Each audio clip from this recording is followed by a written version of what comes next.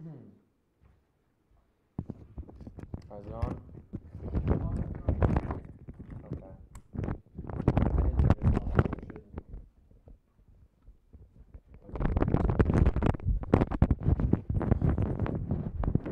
You got it good, Kim? Good? Okay. All right, so we'll get right in. All right, so I will be talking about one of the keys, the most important key to Bible study. So I was excited. My dad he had touched on this. I can't remember how far he got into it, but he didn't do the papers, so I thought it'd be really fun. If people did do it, it would be a good remembrance. So we're going to be talking about the key of David, which is the most important key to Bible study, which is not very common for people to know. It's just not that common for people. Not a lot of preachers preach it or talk about it. It's not really that noticed in the Word of God. So we'll just be talking about the key of David. I'll pray, and then we'll get started. All right, thank you, Lord, for this wonderful day, Lord. Help us to have a good time in your word. Lord, speak through me. Use me as an empty vessel. And I pray help us to have a great understanding of the key of David, Lord, and understanding your love. In Jesus' name, amen. All right, so I won't be too long. Everyone have a pen? Yep, everyone's got a pen. All right, so the most important key is sorry, I'm trying to think how I should say this. All right, so I'll repeat this. The most important key, so the first parts that you write in, is a key that I cannot give you. Cannot give you. Exclamation point. I won't yell it. But it is a key that I cannot give you. It is a key that no one can give to you. It's not something you gain in yourself. It's nothing you can see. It's nothing you can be given. It's nothing you can gain, work for. It's not of work. It's a key. It's different and significant and unique compared to all the other keys of Bible study. This is the key that makes all the other keys work. That's the next phrase. It helps all the other keys. So my dad, pastor, preached on all the keys to Bible study, and the first key that he mentioned, the intro to Bible study, is the number one key that allows all the other keys to work, is the key of David. So it helps everything else to work. So if you want all the keys of Bible study, all the different pieces, the first key is the key of David, and this allows the rest to work. The next phrase is, it is the key of David. That's what it is called. It is the key of David, which is mentioned only a few times in Scripture, and it doesn't have a complete example or explanation, but we can get it from Revelation and Psalms and a better understanding, especially in Psalms, about David. So what is this key? Biblically, it is a symbol of access and authority. So we're going to be going there in a little bit, but in Psalms, I thought it had it down here. Okay, so where is it? I thought it would have it in here. Hold on. I thought it had it in here. So Psalms, we're going to be in Psalms. Let me just try to find it real quick. So it is basically I really thought it had it on here. Sorry about that. I guess access. Well, give me a second. I'm just going to get this right here.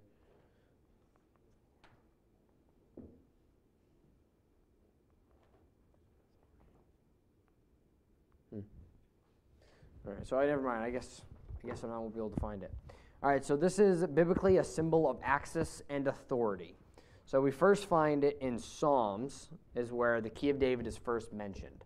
I actually had just got an idea. I'll find it here.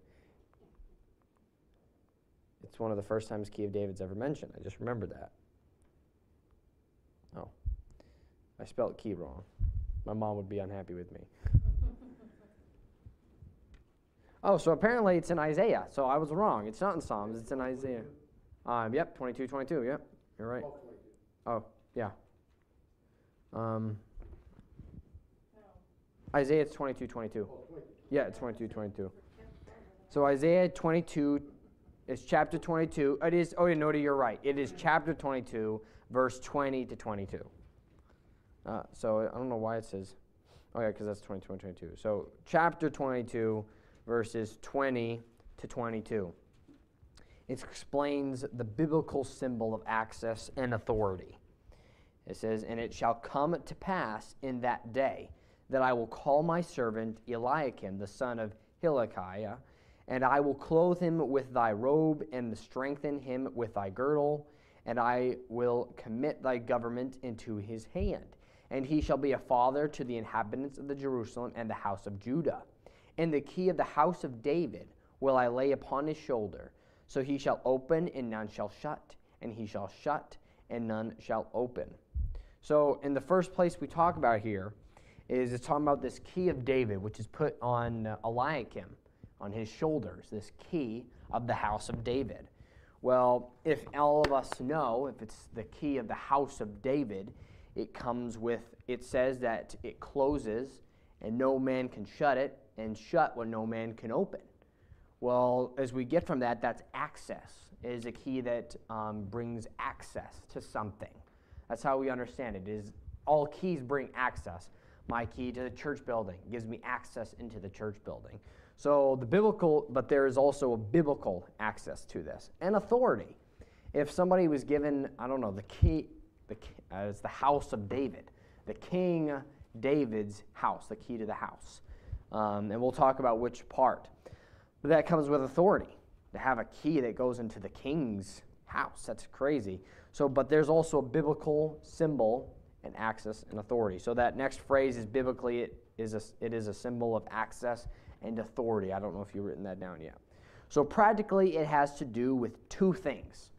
So biblically, God's word and God's work.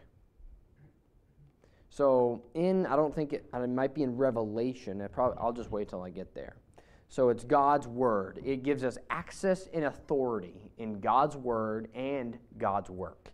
It is found in two places in Scripture, both to tell us about the access of this key, is the next phrase.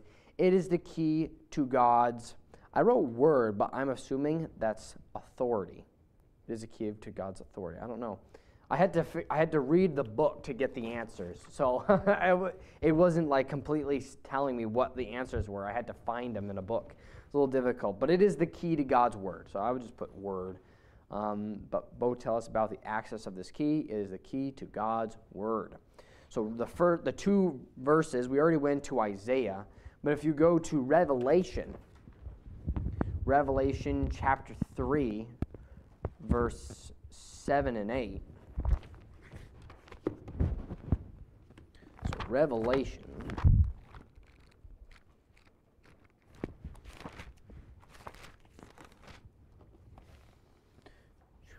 3, 7 to 8.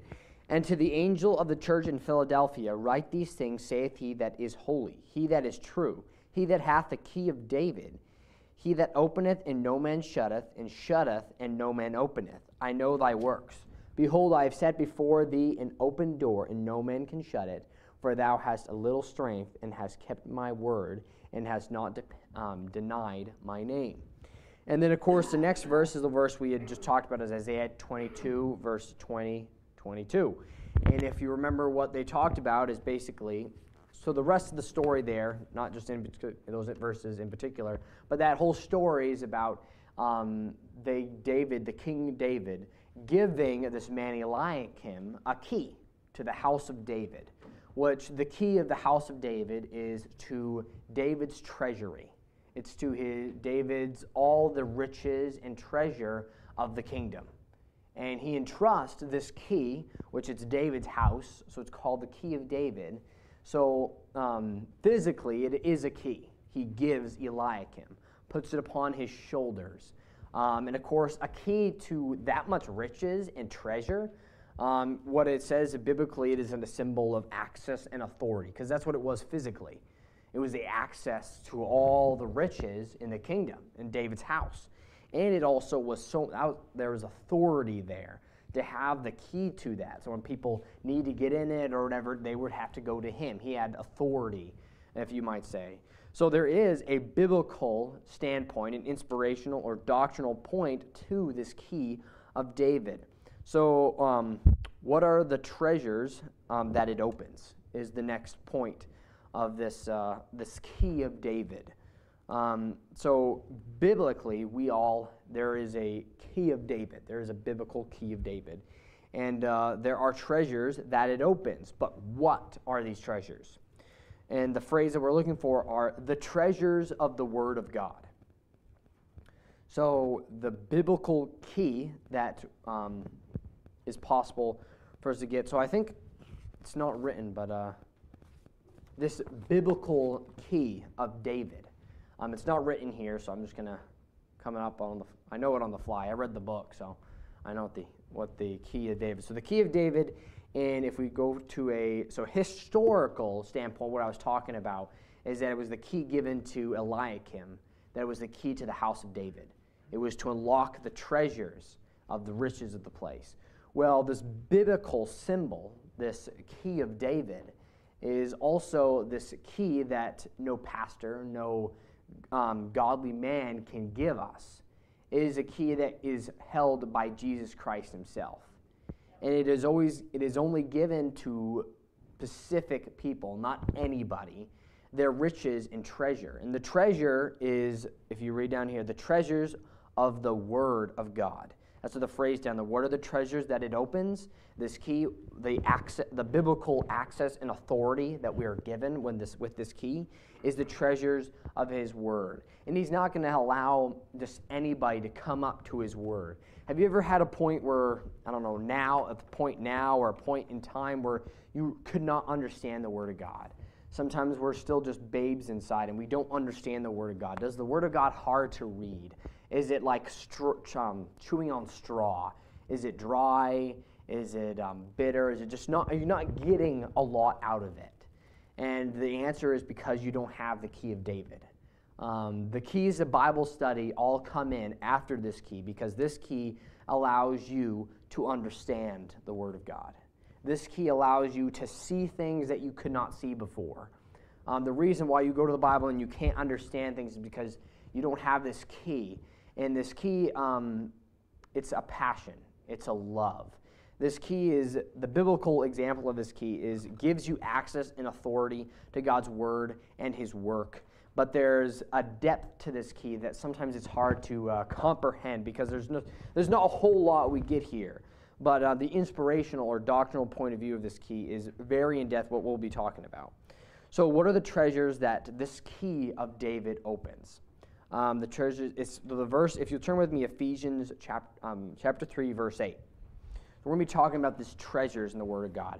So we're hearing this story about David giving Eliakim this key to his treasures. And if we take this, we all know that the Bible, and God references the Word of God as treasure, as we find in Ephesians chapter 3.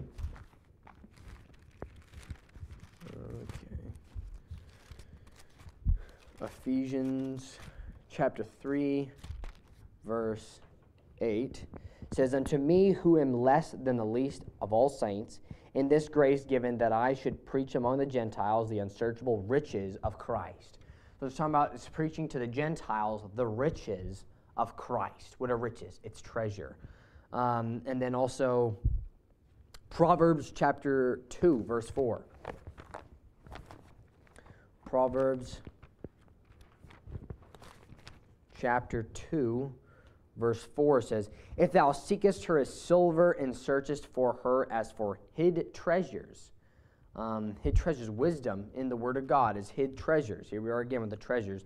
And then lastly, Colossians chapter 2, verse 3. I'm getting good exercises too. I get flipping to a bunch of pages. Colossians chapter 2, verse 3 says, "In whom are hid all the treasures of wisdom and knowledge." And where are they hid? It says in verse 2 that their hearts might be comforted. I'll just reach to it says, "So to the acknowledgement of the mystery of God and the Father and of Christ Jesus, in whom are hid all the treasures of wisdom and knowledge." So the treasures are hidden in Jesus Christ, in His Word. So we're talking about these treasures. And do you ever see a place where treasures are set in the middle of nowhere, where people can go and grab it? No, never seen something like that.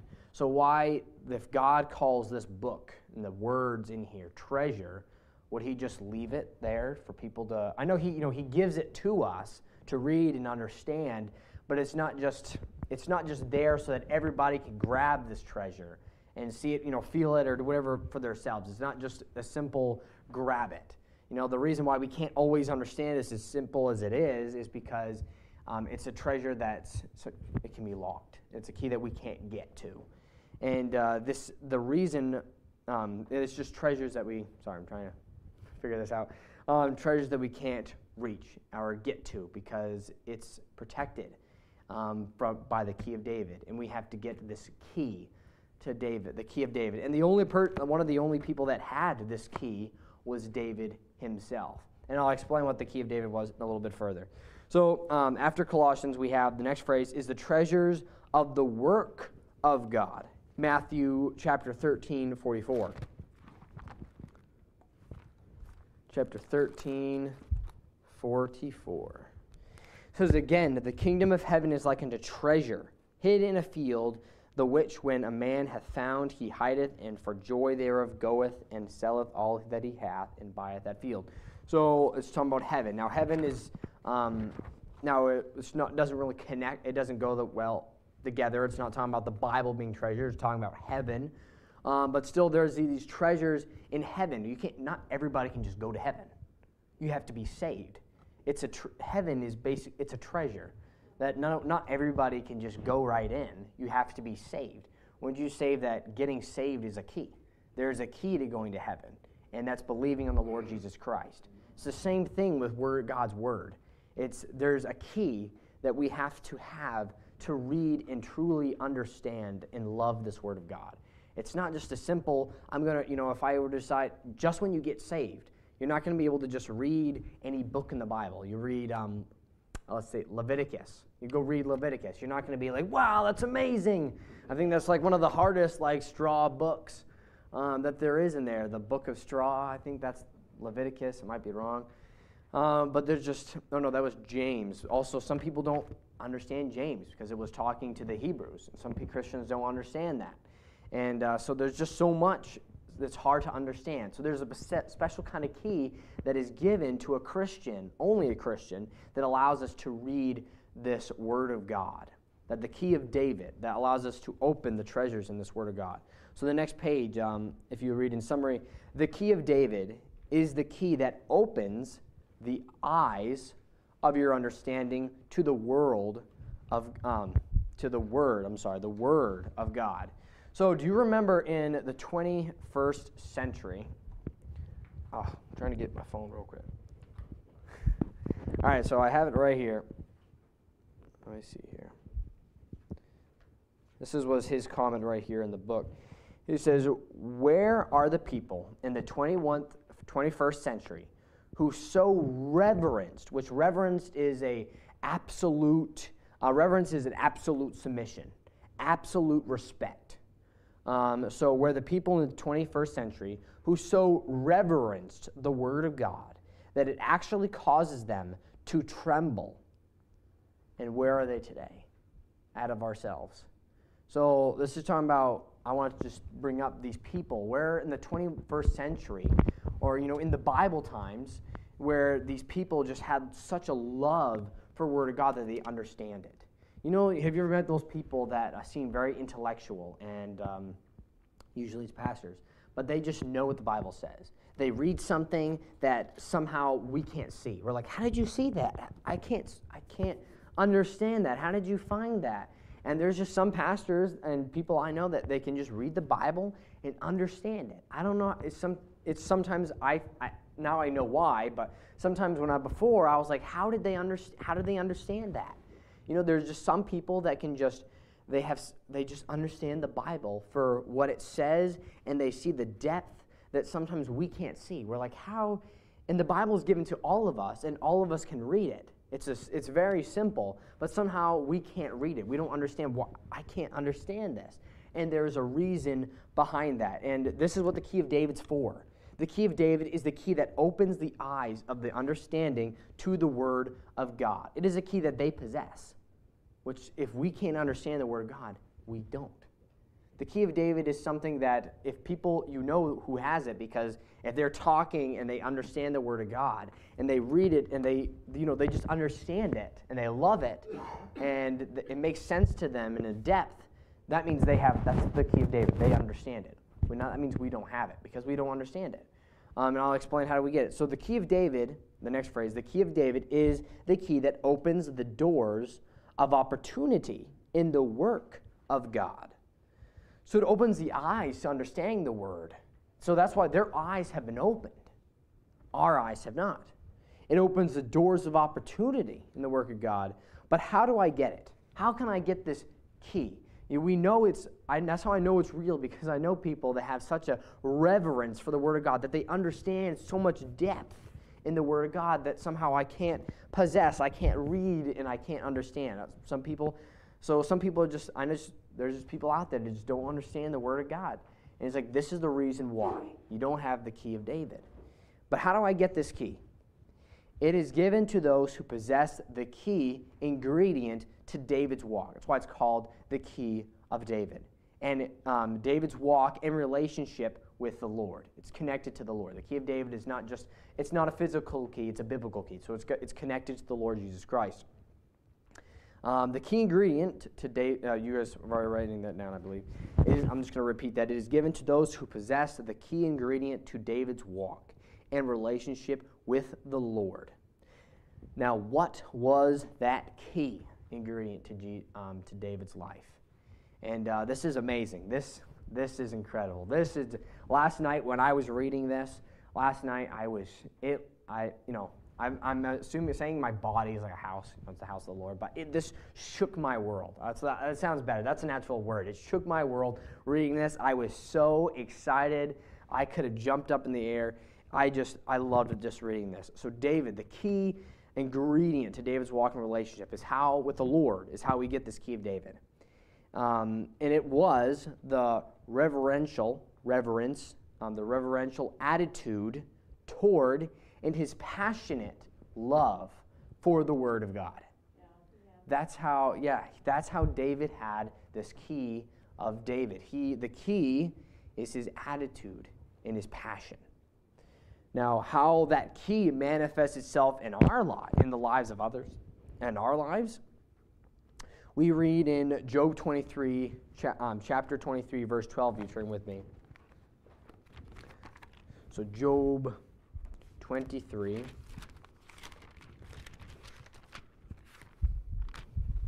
Chapter 23, verses 12. It says, "Neither have I gone back from the commandment of his lips. I have esteemed the words of his mouth more than my necessary food." Wow. It's just people, there's not a lot of people like that in this day anymore. And then you got in Psalms chapter 63, which is not that far off. Psalms 63. Psalm 63, verse 1. He says, "O God, thou art my God. Early will I seek thee. My soul thirsteth for thee. My flesh longeth for thee in a dry and thirsty land where no water is." Just amazing. These men rather feast on God's word rather than their favorite food. Who's like that? How many people are like that they would rather feast on God's word than the very favorite food that they consume? That gives them life. The very food that gives us life, they rather feast on the word of God. And then how many people have that passion and for that thirst of God's word instead of the water that quenches that thirst in our mouth, would rather have that passion and thirst for the Word of God? How many people are like that today, that have that hunger and that thirst for God's Word? The reverence and passion and hunger is just one of those keys. That they had that reverence to tremble. There's another verse in there that I didn't do, but I forget which one. But it was just talking about reverence, the people in the Word of God, how the reason why they had this hunger and this thirst was because they had this reverence to tremble. How many people are like that? I think sometimes I know that fades in Christianity today. Or going to God is like, we see him, it's good to see him as a friend, but he's God. Right. He's the king of the universe. He's all-powerful. He's Jehovah. He's almighty. And sometimes I think, he is a friend, and we need to love him as a friend, closer than a friend, but that he's this good friend that's always there for us. But sometimes I think we feel, even though he is a person to us that we're supposed to have a relationship with, he's not just that. We should have this reverence to tremble before him. Mm-hmm. Yeah, I think Christianity has lost that. In the olden days, in the Bible times, before the the people that would go into the temple to speak with Jesus, the Jews, before they would, which is kind of crazy, before they would even speak the name Jehovah, they washed themselves. That's how they treated God. He meant so much to them that they washed themselves before they even spoke his name. And they did so many things before they even, they paid for their sins with the blood and sacrifices before they even gone into the temple. That's how much they reverenced God, Jesus Christ. The hunger and thirst and attitude is so important to this key of David. And how that key manifests itself in the life of David. It was manifest in his passion for the Word of God. He had such passion. Note the experience of David's love for God in the Psalms. So in Psalms this guy Mark Trotter had looked through the entire Psalms to see how much, because he was called the man after God's own heart. And this is a man who truly loved God with all his heart.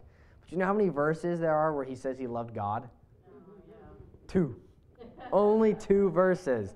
Psalms, if you'll turn Psalms 18, only 2 verses. I was shocked when I heard this. I was like, what? Chapter 18, verses 1, he says, I will love thee, O Lord, my strength. That's it, period. That's it. That's what the pastor mentions. He's like, that's it. That's not, no exclamation point, it's not some exciting mark, not littling this at all. This is an amazing verse, saying he loves the Lord, but it's not like what if we read earlier David's, it didn't seem he dwelt on that much. No, he definitely loved the Lord with all his heart. But it's small. We were just kind of shocked. After being called the man after God's own heart, I would assume that he'd say he loves the Lord, and that's why. Well, then you read the next verse, Psalms 116. That's quite a ways. Psalms 116. So chapter 116, verse 1 says, I love the Lord because he hath heard my voice and my supplications. And that's the 2 verses right there saying he loved the Lord. Just those 2. Wow. Just kind of really shocking. Like, what? That's the man after God's own heart says he loves the Lord only twice. Well, this was the amazing part. The expressions of David's love for the Word of God in Psalms 119 are countless. I won't go to each one of these, but Psalms 119 is the most common, where he says how much he loves the Lord. So verse 47, 119:47, he says, and I will delight myself in thy commandments, which I have loved. And then 48, which is the next verse, my hands also will I lift up unto thy commandments, which I have loved, and I will meditate in thy statutes. Meditate on his statutes. What? Verse then 97. Actually, it's all in 119. It shouldn't be that too hard to go to each one.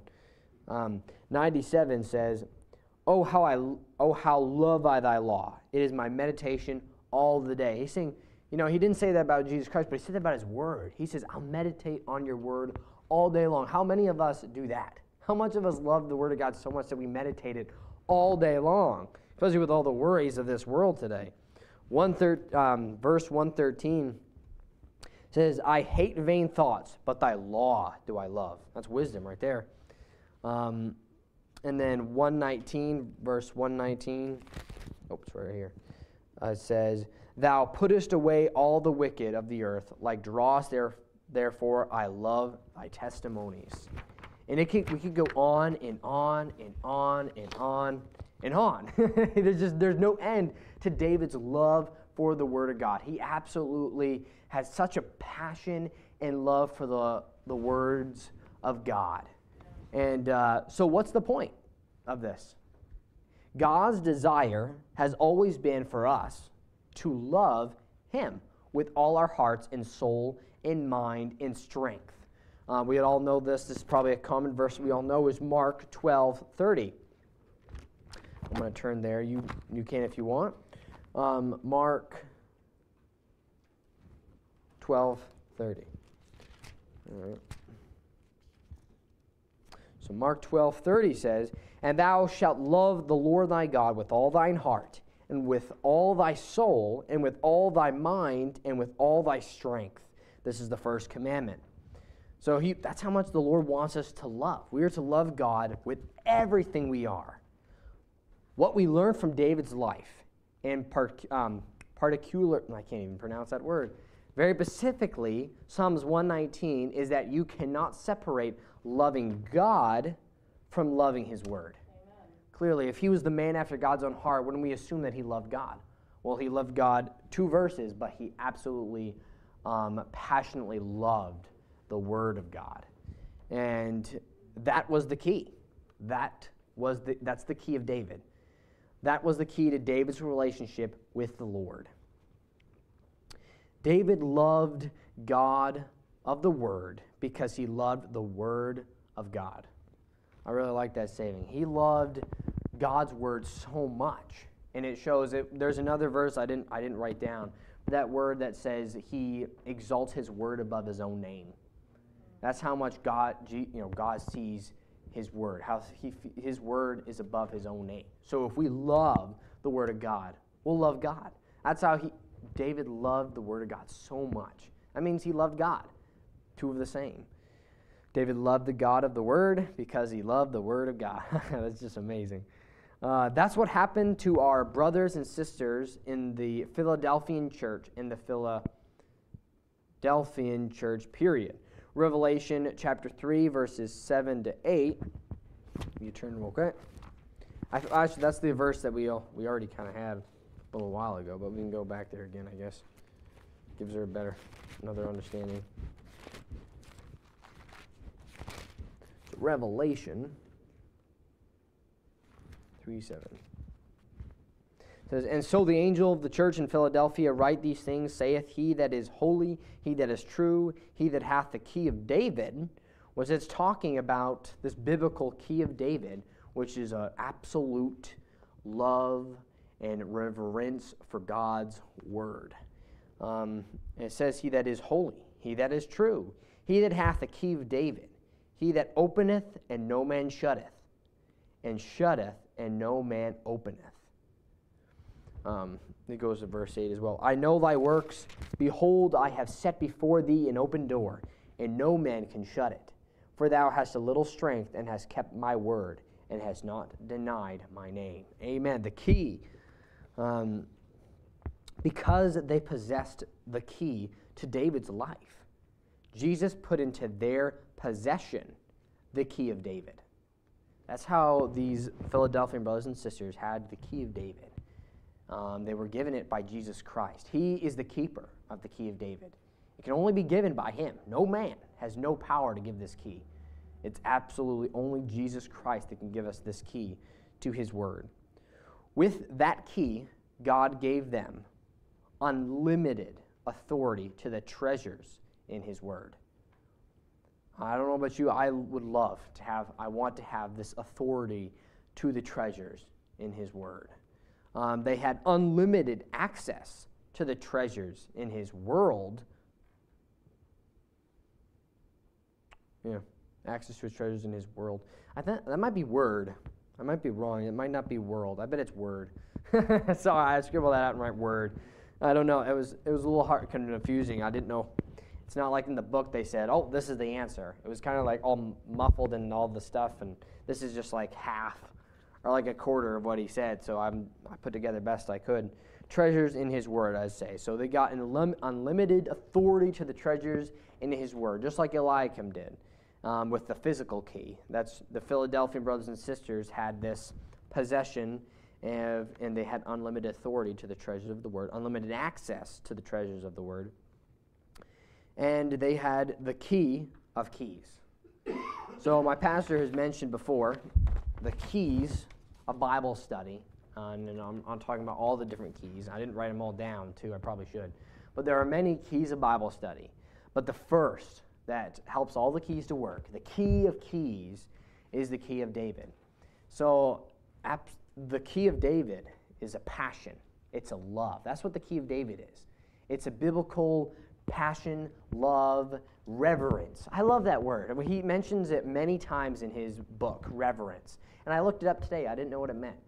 And it had some different meanings, but I looked it up in the Word of God, and what I got close to was that it was basically an absolute respect, an absolute submission. Where I found it was in Ephesians, where it was talking about wives. So it's the verse, a few verses before it says, "Wives, submit yourselves to your husbands as the Lord, as unto the Lord." So I'm like, oh, and then it made another description with the word reverence instead of submission, or whatever. I think I'm paraphrasing a little bit, but I was like, okay, so reverence is an absolute submission. It's an absolute subjection. It's an absolute respect. And that's what we need to have for the Word of God. It's not just a simple book.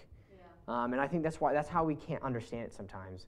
But when we go to it like a book, or I'm reading a fun story about some story, I don't know, I don't read many books, but Hardy Boys is a book I used to read, the Boxcar Children. There's so many different books people read. I didn't read a lot. But there's so many books that we just read. This isn't just a book. This book's alive. Right. It is treasure. It is a treasure, that a gift from God, the God of lights. It is amazing.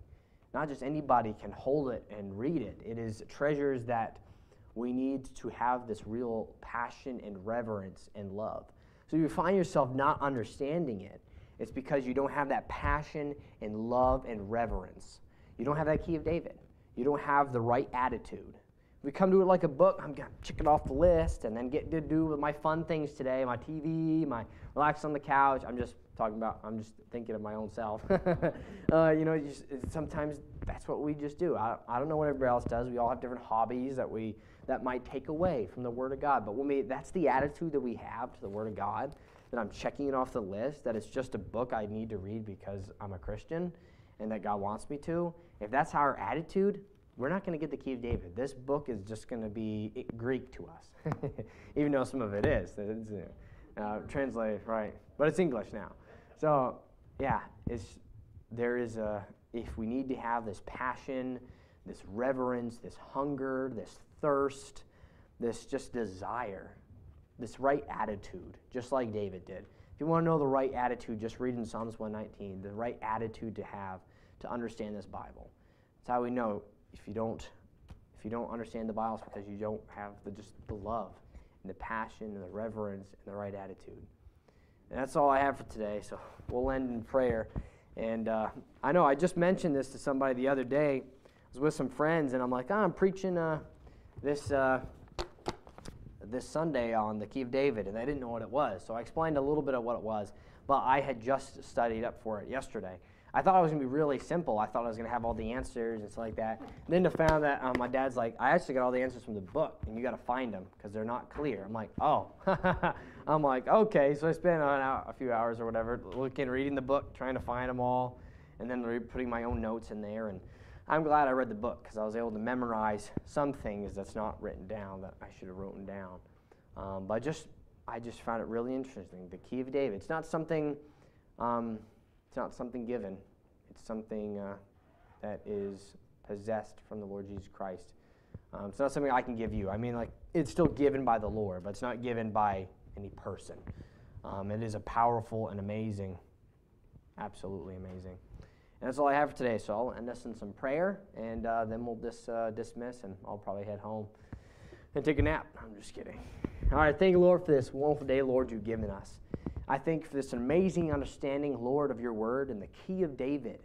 Lord, I pray, Lord, work in all our lives, Lord. And if we have any hard time understanding your word, Lord, I pray that we would rearrange our life, rearrange our thoughts, rearrange our actions, And just, Lord, would you flip us upside down and give us by the changing of our minds, Lord, to your Christ-like mind.